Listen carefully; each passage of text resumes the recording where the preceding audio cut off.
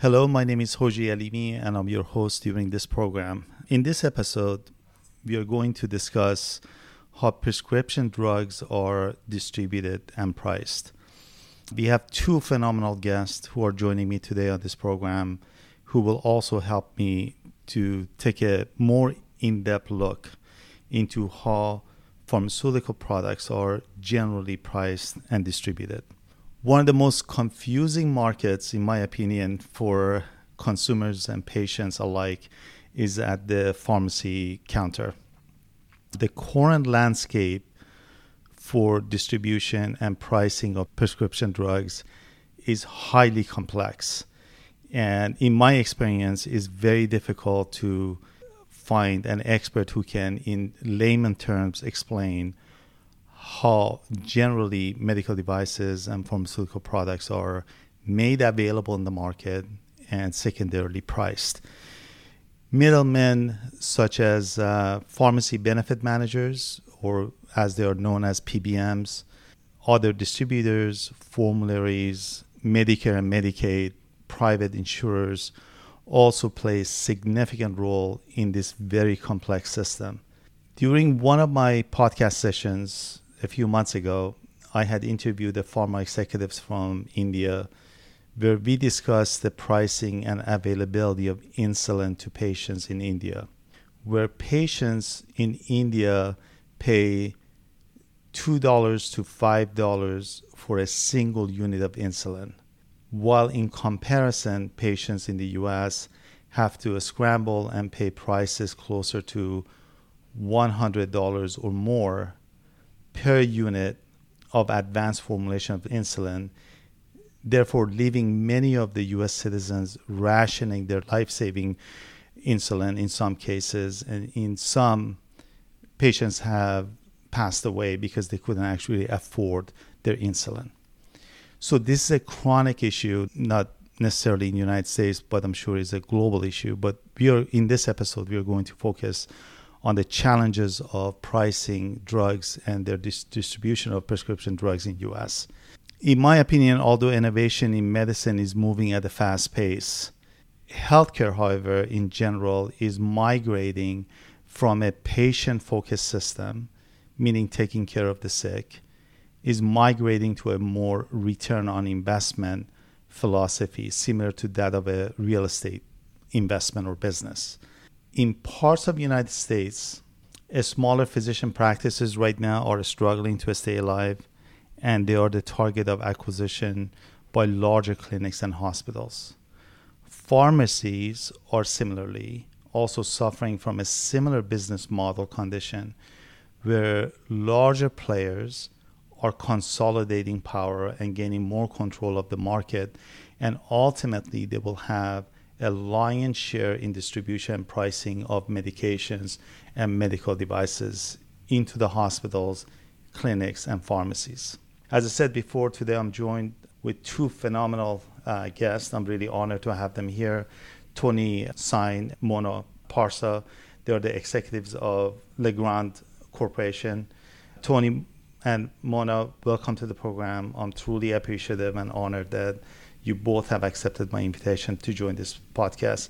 If you would be kind enough to introduce yourself, Tony, and then we'll pass the mic to Mona as well. Thank you, Hoji. It's an honor to be here, and it's a very exciting topic I'm looking forward to digging into with you. So I'm a lawyer by training and started a company, Legrand Corporation, in 2016, focused on helping patients get the very best products at the best pricing. Really, again, focused on the lack of price transparency in healthcare and empowering doctors to help their patients get the medications they need at a great price. Obviously, this is very near and dear to my heart because my mother has had these problems herself. In fact, she went in to get a cataract surgery a couple of years ago and had a magnificent experience in the doctor's office and even decided to get some premium lenses, but meaning that she was going to have some just really amazing products that are going to help her see very well. And got a prescription from her doctor, took it to a pharmacy, and it was going to cost her $649 for the products. Had she been aware, there were coupons or manufacturer coupons that were available to her that would have lowered it to under $150. So a really big difference. And there were alternative medicines that the doctor liked that he was unable to get to her that could have lowered it even down to $60. My father, on the other hand, who has bad insurance, he would have paid $249 for the worst products on the market, even though much better products were available to him had he known about them or had his doctor had a way of managing them for as little as $35. So as we discussed, there's huge price variability and huge quality variability, and doctors are best able to manage that. They just don't have a tool today to help them do that, and that's what Legrand Corporation does. So with that, I'll hand it to you, Mona. Thank you, Tony, and thank you, Hoji, for having me. This is truly a pleasure. I am General Counsel and Vice President of Business Development here at Legrand. My career first started at Allergan, then it took me into human rights, and then into finance and financial well-being, and now full circle back into health and eye care. And everything has always been tied together by a common thread, really, which is the protection of those rights that we all enjoy just by being human. And one of those rights is the right to health. And so every day I am thankful for the opportunity to be able to serve in that mission with Legrand as the vehicle. Thank you both. So Tony, what is Legrand Corporation and what's its mission, the core mission in the market? So Legrand Corporation is an ocular health marketplace for doctors. Its core mission is to help doctors provide their patients the very best personalized products for them, both cost and experience. And so we manage on the doctor's behalf this price issue in the market, meaning we do the research to find the manufacturer programs, the government programs, the cash pay pricing that allows patients to get great products at an amazing price. And you're doing this primarily in the field of ophthalmology, correct? That's exactly right. So again, what we've created is an eye care marketplace. So we have the widest range of products, and then doctors are able to use that wide range to create specialized or personalized treatment protocols for their patients. So I've done a lot of research prior to this podcast in terms of prescription, the pricing for different prescription drugs, and also their availability in the market. And they don't necessarily go hand in hand. These are very complicated subjects that I'm hoping we can shed some light on. I don't think we can dive into significant depth, but at least we can shed some light on these topics. When a patient receives a prescription and goes to the pharmacy to pick it up, neither the physician nor the patient are aware of, number one, the pricing of the drug, but more importantly and sadly, they are not aware of the candidate drugs that could be potentially equal or better that might be available. Is that correct in your experience, Tony? Yes, you've just hit at the heart of the problem. The heart of the problem is there's 64,000 pharmacies around the country. All have a variety of prices for cash pay products. There's tens of thousands, if not hundreds of thousands of different insurance plans, which have a complete variety of what they pay and how much they pay for an individual product. And then there's hundreds, if not more, maybe thousands of pharmaceutical manufacturers who offer programs to patients called patient assistance programs to lower the cost of the drug products. And we have not found anyone else in ophthalmology and frankly in the broader markets that has aggregated all that data and made it usable to the doctor, so the doctor can provide the patient the best pricing and products for them. That just amazes me, to be honest with you. And I've been in the pharma medical device industry for, I want to say, close to 30 years, being CEOs of multiple companies. And the concept of pricing of critical and vital product and prescription drugs and their availability in the market, it just shocks me. It's unbelievable. And my research, as I was doing it in advance to this podcast program, I learned that, as for example, if I would drive through the town And if I need gasoline, I can pull into any gas station and I can put gas in my car. And if I drive another 2 miles, I would not expect to see fluctuations in gas prices, drastic fluctuations, meaning if I purchase gasoline at hypothetically $3, I will not find it at $17 2 blocks down. But in the world of pharmaceutical, that's exactly what's happening. When I was researching this, there was actually an article that was peer-reviewed and published in American Medical Journal of Medicine, highlighted an example where a low-dose generic heart medication, and that's what I want to highlight, is a generic, it's not even branded, heart medication, they found out that it was priced on the low side at $20.19, and then on the high side at $256.77. And then the high dose of the same generic drug was priced as low as $12, but the high side was at $397.58. And interestingly, the higher prices for these generic drugs were found in zip codes where there were higher rate of uninsured patients living in harsher economic hardships and conditions. So simply, they were not rich neighborhoods where they were paying the higher price. And what I'm realizing is, for example, if you go to a pharmacy and you purchase a prescription, the same pharmacy owned by the same company in the same city can drastically offer a different price. Is this a notion that you're familiar with, Tony, or is this brand new information to you as well? This is exactly the problem we identified.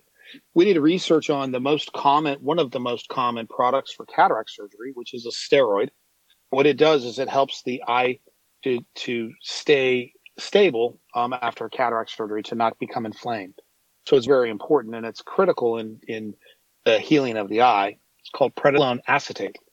And this product, when it went generic, was $6 to the patient for cash in 2006. By 2016, it had risen to $106 on average. And in the research we did in 2018, we saw variability from $56 in the market as an average all the way to $550 at different pharmacies. And the reason for this, and you brought it up indirectly a minute ago, is individual pharmacies price their cash pay products at whatever they want to price them at. And these, you might think that they're price gouging, but it's really not the case. What's happened is individual pharmacies are under such stringent financial burdens, the insurance companies, because the insurance companies reimburse so little these days for the products, that they're looking for any source of revenue to stay alive and to compete with the CVSs of the world. So that they increase the cash pay price, and it almost becomes a discount, or a way that the big insurance companies are able to keep their pricing down at the expense of the often poor uninsured patient. So one of the things that I also realized in my research is that it absolutely validates what you just mentioned. And pharmacies right now are, in order to stay alive, some of the research that I saw is they need on average for every prescription to generate roughly a little bit over $11 charge in order to maintain the overhead and everything else. And this is according to one of the peer-reviewed publications, an article I just found out. But not necessarily every prescription is going to cost that much. Some are obviously much higher, some are equally much less. And one of the things that they are trying to use to offset that loss, to also increase the charge, the cash charge to uninsured patients. So if you don't have insurance and you go in and you purchase a prescription, the pharmacy may charge you a higher price in order to make sure that they can actually self-sustain. And this whole system, it just seems so dysfunctional to me. I don't know what your thoughts are. Yeah, it's really a terrible system. And I'll just give you a good example. So when a manufacturer is trying to bring a new product to market, they have to negotiate with these big insurance companies. What they'll often do, if it's the first product in the market, is they'll negotiate exclusivity, where they'll say to the insurance company, we'll give you a really great price if we're the only product in your tier one, in your top cheapest price to the patient. It assumes that all products are the same, and they're really not. The best product for you may not ever be able to be tier one, because your insurance company is almost practicing a kind of medicine by deciding that certain drugs are equal and therefore make one more available than another. And again, this goes back to one of the main premises of Legrand, which is individual doctors are best able to help match a patient to the best products for them. And so we've created a whole system to help that happen in a better way. So if you're a patient that, just like me, I needed some antibiotics a few weeks ago, it's not a big deal. I go to the pharmacy and I pick it up. But if you're a cancer patient or you're suffering from a heart disease and you rely on these very expensive drugs and you go to the pharmacy, what should that patient do or ask in order not to fall victim to these dysfunctional, erratic pricing of drugs all over the map? And more importantly, Tony, and then what can a patient ask in order to find out and inform their physician that there's a better or equal kind of a medication available at the pharmacy? Because I'm sure the physician wouldn't know that information as well. Again, great question. The answer to the question is the physician has to guide the treatment. So the patient should ask the physician at the time of they're getting the prescription whether there are alternative lower cost medications. Just as an example, in ophthalmology, we find that many doctors rely on a compounded medication for cataract surgery because it's so much cheaper for the patient. So the average patient buying generic products would pay about $150, where they can often get a compound product sometimes for as little as $40. So if a patient simply asks the doctor what their alternatives are, that's the starting place. If a branded product is the best product for them, most of these have patient assistant programs. You could research and fill out the appropriate forms and get them, in many cases, for as little as nothing, for as little as no dollars, because these companies have set up foundations to help patients who don't make enough money be able to get the treatments that they need. So about a year ago, Mona and Tony, I was actually on a business trip and I took Uber to go someplace, and the Uber driver opened up discussion with me, and he told me that he actually worked in the supply chain management for a pharmacy. And I told him about simple medicine and what I'm trying to do, and we were talking more. And one of the things that he brought up, and he was burned out completely, and he said, I'm doing this as a interim job until I find out where I'm going to land. But one of the things that he highlighted to me, and it really stayed in my mind, is that he said the way the distributors work, or the PBMs, which you're going to talk about momentarily, they don't only supply a pharmacy with medication. They want to make sure that the medication is dispensed on time for revenue purposes, right? So the inventory is not sitting there. So one of the things that they actually control and monitor the pharmacy is that they want to make sure that a patient doesn't miss refilling their medication. And if you're on a Lipitor, for example, this is what he was telling me, and I'd like to find out more about this. But if you're on Lipitor and you decide you're not refilling your Lipitor for whatever reason, and you haven't refilled it for 2-3 months, and if there are patients like that they come to the pharmacy and they don't continue refilling, although they have refill, then the PBMs or distributors or whoever is bringing the drug to the pharmacy, they're going to punish the pharmacy by giving them, or don't give them, the rebates, or don't give them the discounts. They economically punish the pharmacy. Therefore, it pushes the pharmacy to become a /pharmacist salesperson to contact the patients and say, hey, make sure you come pick up your medication. In the past, I felt, wow, what a great service. They're doing this because they care about me. But when you go behind the curtain, and you look at the practices of how medications are being distributed, is out of this world. And is this something you have seen in your career? Have you experienced something like that? I haven't really seen. I've spent a time with hundreds of pharmacists now, and hundreds, if not thousands, or actually thousands of ophthalmologists and optometrists. And the vast majority of them are in their careers because they really care about patients. They really want them to have the best eyesight possible. These are folks who dedicate themselves to helping each patient see a sunset a little bit more clearly every day. That I think is just a remarkable view of the world. So the majority of them really believe the drugs are there to help patients, and for good reason. These are drugs that have been clinically proven and talented physicians ordered them. So if they feel like they can help a patient get those products in a convenient way, stay adherent to get a better outcome, they think that's the right thing to do. And I think that's true. The problem may be closer to manufacturers not giving the doctor all the information, or maybe doctors having a different view. I think it's difficult for a pharmacist to hold the pharmacist accountable if they know that a product's going to help a patient, not want to help that patient get it. So, Tony, I gave you a heads up prior to this episode that we would like to talk about pharmacy benefit managers and PBMs. How they were formed is a concept that I was newly introduced to this year, actually. And the more I'm diving into this, I'm still learning about this. Do you want to take a first shot at describing what PBMs are, when they were formed, what's their role in distribution and pricing of the pharmaceutical product? Yeah, sure.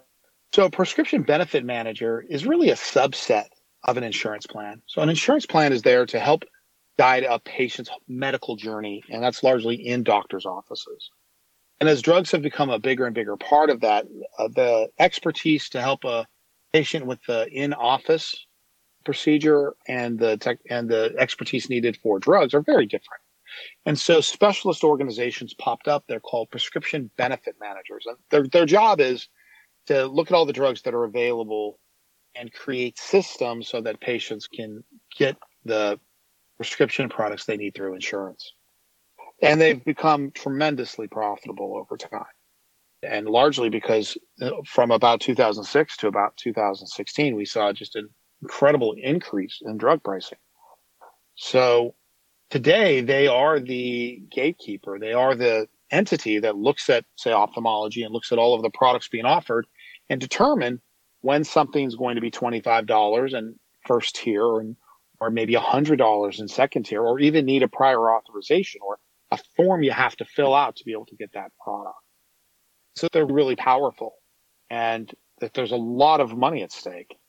And this is where they, if they're not careful, can begin almost exercising medicine, because they'll reimburse one product at, say, $25, and another product that may be better for that individual patient, maybe they'll reimburse it $100 or $200, even if they're in the same class.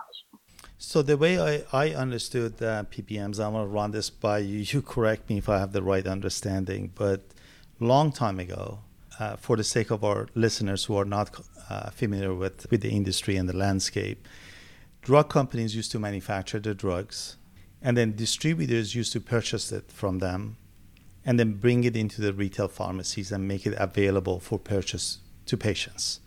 The PBMs came along. The first ones came out in late 1960s, and the whole concept behind PBMs were that if there is an entity that has cumulatively larger buying power, can potentially negotiate a better pricing from the pharmaceutical companies and hopefully pass those savings down to the patient. And that was the initial concept how PBMs started. But since then, PBMs have grown significantly, and they're becoming extremely powerful. And they do exist in most practices. I think the largest ones are CVS, there's Express Scripts, there's healthcare insurer Sigma, and the list goes on and on. But in reality, they are managing, based on the last numbers I saw, they are covering more than 120 or 130 million patients in the United States. And the largest PBM in the US has more revenue now than the largest pharmaceutical company in the US. And one of the criticisms of PBMs are that they started on the notion that they're going to go in, they're going to negotiate between pharmaceutical companies and pharmacies and try to pass on these discounts to the patients. But now they have themselves turned into these Goliath, very successful large enterprises. And now they actually, because of that, they have significant control, not only on making what product available to the market and pricing, but they can dictate what product can be approved for use, quote unquote, for those who are listeners who are familiar with the terminology, formularies is a list of drugs that actually physicians can use or prescribe. PBMs actually have a control on that. And one of the things that was mind-blowing for me is that Lipitor, which is manufactured by Pfizer, I believe this was back in 2011, that the PBMs actually cut a deal with Pfizer, or Pfizer cut a deal with them, even though Lipitor was coming off patent. For a period of time, PBMs received certain type of a deal from Pfizer or a discount, so the PBMs wouldn't allow the generic version of the Lipitor to be sold in the market. So these kind of focus of power financially and to be able to authorize prescriptions, it can really create further challenges for quality of care that the patients can receive. And again, I don't know if you're seeing similar things in the field or your experiences, but the PBMs has been something of a new nature that I'm really trying to study and really understand, and how they are influencing the landscape of distribution and pricing of drugs and medical devices. Any thoughts on that? Yeah, look, I think you're exactly right. I think that PBMs were set up for the same good purposes that insurance plans were set up, which is, hey, if we can aggregate buying, we can lower the cost for everybody. And that's a noble pursuit. But over time, as you've said, the cost constraints that they find themselves under, and in many cases, unfortunately, the desire to get profit has made it more difficult for doctors to practice their trade and to give the best products to patients. So one of the things I routinely see is advertisements that say branded products and generic products are the same. And in many cases, that's just patently not true. So not only do, PBMs sometimes keep too much of the money for themselves, but they also fail to see some of the very important differences between products. As an example, first generation antibiotic that was created to deal with bugs from, say, 2000 or 1990, and a product that was made for 2020 bugs. You can see that there is a difference between a fifth generation antibiotic and a first generation antibiotic. But again, those kinds of differences are not always given the importance that they deserve. And that's why Legrand built its whole business product and its whole business process on taking the very best clinicians and giving them tools to provide patients the very best care. And in some cases, that's using their insurance or their PBM. In some cases, it's not. So I have heard this over and over again from patients that, hey, I was given a branded product, and then my physician asked me or the pharmacist asked me to go on generic, but I'm not getting the same response when I'm taking the generic. So is generic equal to branded product all the time, 100% in your view? Or are there certain cases where generic does perform differently? Hoji, it's a great question. And again, I think it's one of the real disinformation campaigns that have gone on in the drug world when someone says that a generic and a branded product are the same. Again, I want to go back to this prednisolone acetate, the steroid, which helps an eye heal better in cataract surgery. Allergan made the branded product, which was called Pred Forte, and they spent tens of millions of dollars on the manufacturing. And when it went generic, a different maker made the product. They didn't spend nearly the money on manufacturing. And so one tends to be more stable and to provide a more consistent treatment over the several weeks. And one tends to spike early and then underdose later.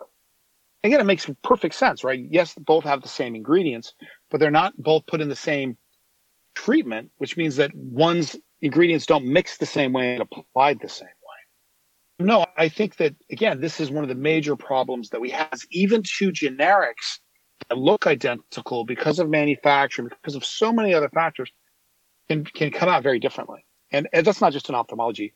I know several psychiatrists that have this problem where their patients are constantly going up on highs and lows because every time they go to the pharmacy, they end up with a different kind of generic. So in defense of the generic manufacturers, these are very complicated topics that we are just slightly just touching on.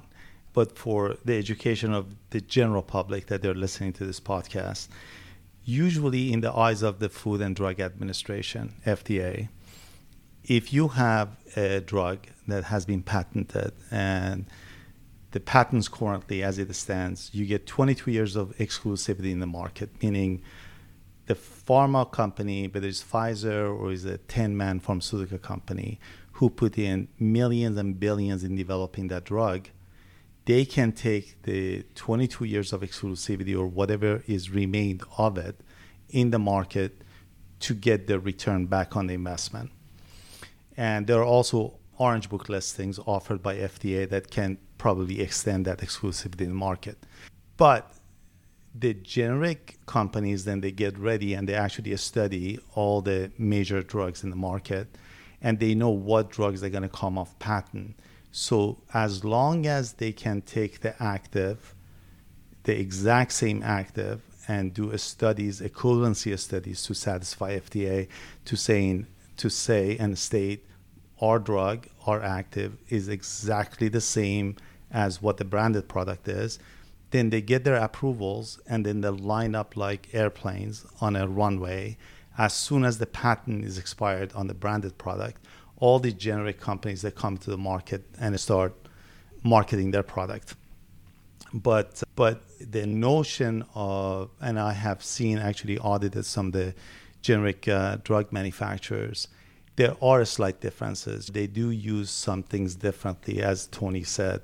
Some of their processes may not be 100% the same. And again, the feedback I've been getting from a lot of patients over the years, that either their colleagues or family or friends, that sometimes generic drugs don't work for them exactly how branded product does.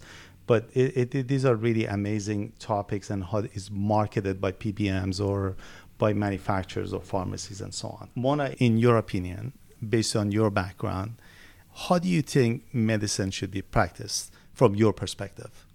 That's a great question. For me, with my background, like you said, I view healthcare coming from that background of human rights. Health and human rights really, to me, simply goes hand in hand. When you can't really enjoy your intrinsic and inherent rights as a human fully without the right to health. And just you can't enjoy the promise of life and pursuit of happiness without being as healthy as you can be. And with the right to health, recognizing that all people should enjoy affordable health care and health care that is accessible and appropriate, then really all of us in healthcare, regardless of the type of work it may be, a healthcare provider, an administrator, an investor, a business professional, all are human rights advocates and supporters just by the very nature of the effort to make an aspect of health accessible to each person. And I think it's here where we need to step back and look at the definition of the right to health, which is one's attainment of their highest attainable level of health. So our individual highest level of health that we can achieve and can enjoy. It's not the right to be healthy because we're all made up differently biologically. So healthy cannot be guaranteed. Keeping this definition in mind of the right to health, then I believe that the most effective way in ensuring and promoting one's right to one's highest level of attainable health through the practice of care is for that practice to be person-centered. Just like you had said before, Hoji, the focus used to be on people getting sick, and now that focus has changed. We need to be focused on the person as opposed to focusing on the disease and its treatment too. And really in this way, care is delivered with that person's unique circumstances, their unique biology, goals, their preferences in mind, instead of just managing disease when it happens. So in that way, we would be getting care that is in tune with us personally. Then that would allow us to achieve our best health because the care has been personal to us, which then means that right to health is achieved. And this result of better outcomes for the patient means not just that they're enjoying their best health, but it really also results in less of a strain on the health system that we're seeing today because of the focus on disease. We're seeing this result of chronic and terminal illnesses because people haven't been receiving the opportunity to receive health care that is optimal for them, that is personal to them. So I feel that when you make that shift to them as the focus, that is when we'll see big changes. And I think there's a flip side of the coin. You can look at healthcare and see the impact of it on national security. Very bluntly, the weaker the community is, right, the more sick people you have, the more vulnerable the country becomes. You can see that with COVID-19, right? The spread of COVID-19, how vulnerable it makes certain countries. How quickly can you get it under control? How quickly can you actually treat patients and so on? It makes you a stronger nation, right? When you Absolutely. see in United States that roughly around 1/3 of the country are either diabetic or they have prediabetes, meaning that at some point they will experience an onset of the disease, it will only make the country weaker and weaker because we are not fixing the problem. We are treating a disease exactly how, Mona, you're describing it. And I think if you look at it from, at least from my humble view, from a smarter angle, look at how to make United States stronger, you want to have very healthy citizens in this country. I think that's the way to achieve it. But I don't know if you have any thoughts on that. I didn't expect the question at the end. What I'm saying is, basically, do you agree with me that healthcare, the way it is constructed in a country, can either make your country stronger or weaker? The more healthier individuals you have in a country, the stronger your country is. Exact same thing we can see with the spread of COVID-19, how each country has a different policy of maintaining, controlling, and treating patients. The outcome is different, right? It makes you have a better leverage in the world if you can come out of it much more successful. Same thing with how you handle rates of cancer or diabetes, and the list goes on and on. I just wanted to know if you share the same point of view with me, or you have different point of view or opinion on that. I couldn't agree more. And it's not just about healing the sick. It's about really driving health and wellness, not just focusing on, hey, let's let someone have government vision, meaning let's get them to just good enough to drive with glasses. If you think about a person's productivity, the healthier they are, the more productive they're going to be in giving back to the community, whether that's working, whether that's raising children, whether that's participating in social good. So I think there's a direct connection between the strength of a healthcare system and in general health and wellness and the productivity of that country. And I think COVID's a good example of some countries do it better than others. So going back to Grand Corporation, Tony or Mona, what is your collective vision? Where do you see your company in the next 3-5 years? We're really excited about making a very big difference for first eye care patients and then for a broader range of patients. We believe that next few years, we'll be able to capture a lot of the eye care patients' needs or meet a lot of the eye care patients' needs, reducing the time that doctors actually spend writing prescriptions and increasing the compliance and adherence and really the experience of patients so that they're getting the products they need, they're getting the instructions, they're getting digital reminders so that they can see better every day. We have a big focus on glaucoma. It's just really a labor of love because if patients aren't taking their drugs properly, they go blind. and have to deal with all the consequences of losing all of your eyesight. So we view it as a real labor, as I said, a labor of love, as we make sure that we've created an amazing system in eye care. We'll then grow that into the rest of the market, focus on things like drug-to-drug interactions. So when your pharmacy is prescribing to you, the doctors are getting access to information about the drugs you're on, so that if you're taking a product that creates dry eye, for example, it may be possible to get a different version of that product that doesn't have that particular side effect. There's a lot of room in healthcare, especially in drugs, to more deeply involve the doctors, and through that incredible clinical attribute, give patients much better outcomes and experiences. So I have another question from Mona, and then Tony, you can answer that too. I'm also CEO and chairman of a company here, so I fully sympathize and I fully understand how difficult it is to start a company. It's like taking a baby and slowly growing it into the market. There are lots of challenges associated with that. There are lots of sleepless nights. You're going to get up at 2 a.m. worrying about things, not only from payroll, but clinical trials and patient outcomes and things of that sort. What truly drives you and Mona to push this company forward? It's not an easy task to start a healthcare company. So it does require a lot of stamina and a lot of conviction. So I want to know where that comes from for you, Tony, and then secondarily for Mona. Thanks. As you look at the healthcare market, as you've described it, and really the prescription market, as we've discussed today, it just doesn't have the technology infrastructure necessary to help patients get the experience and outcomes they deserve. I'm really excited about helping every single patient have a better experience, use their products in a more comprehensive way, and ultimately get better outcomes. And again, to me, that means that we're helping thousands of people, tens of thousands, soon hundreds of thousands, see sunsets better, spend more time with their grandchildren, and enjoy all of the visual experiences that are so key to living a healthy and happy life.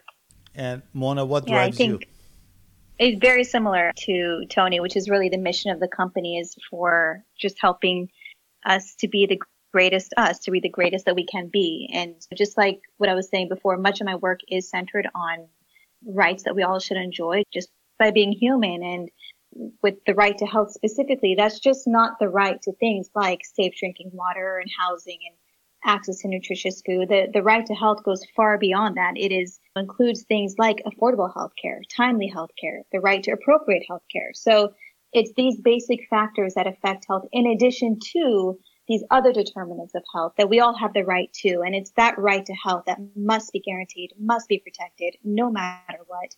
And so this is my motivation. I've always been strongly driven by the protection of human rights. And in my role at Legrand, I'm just very much fueled by that mission. So if I'm a patient or I'm a doctor and I want to learn more about your company, where do I go? Where do I get more information? It's a great question. The best way to learn more about us is to go to our website, which is www.legrandrx.com. That's LEGRANDERX.com. And that's a good start. And there's a support number there, or they can actually call my cell phone at 949-338-7926. Fantastic. I'll send them to the right place. Mona, one last question I have is Legrand, is it going to stay in the U.S. or are you guys thinking about going global at some point? That's a good question. I think you can never say never. So we don't know where the road will go. But obviously, if we can help, the more people that we can help, the better. So I don't want to ever say that we're going to put limits on ourselves. I just don't have an answer. But would that be the case if we had the opportunity? I don't see why not. I want to thank you, both of you guys, for participating on this program. This is a program that I think is of high value to a lot of my audience and a lot of people that care about healthcare. So thank you both, and really appreciate all your cooperation. And I look forward to working with you in the future.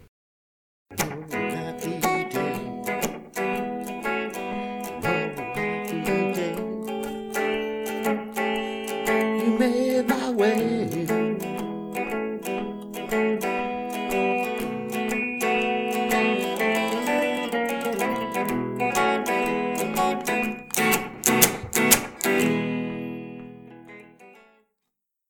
Thank you for tuning into Simple Medicine's podcast, where we discuss today's healthcare trends with the goal of improving consumer, business executive, and physician decision-making.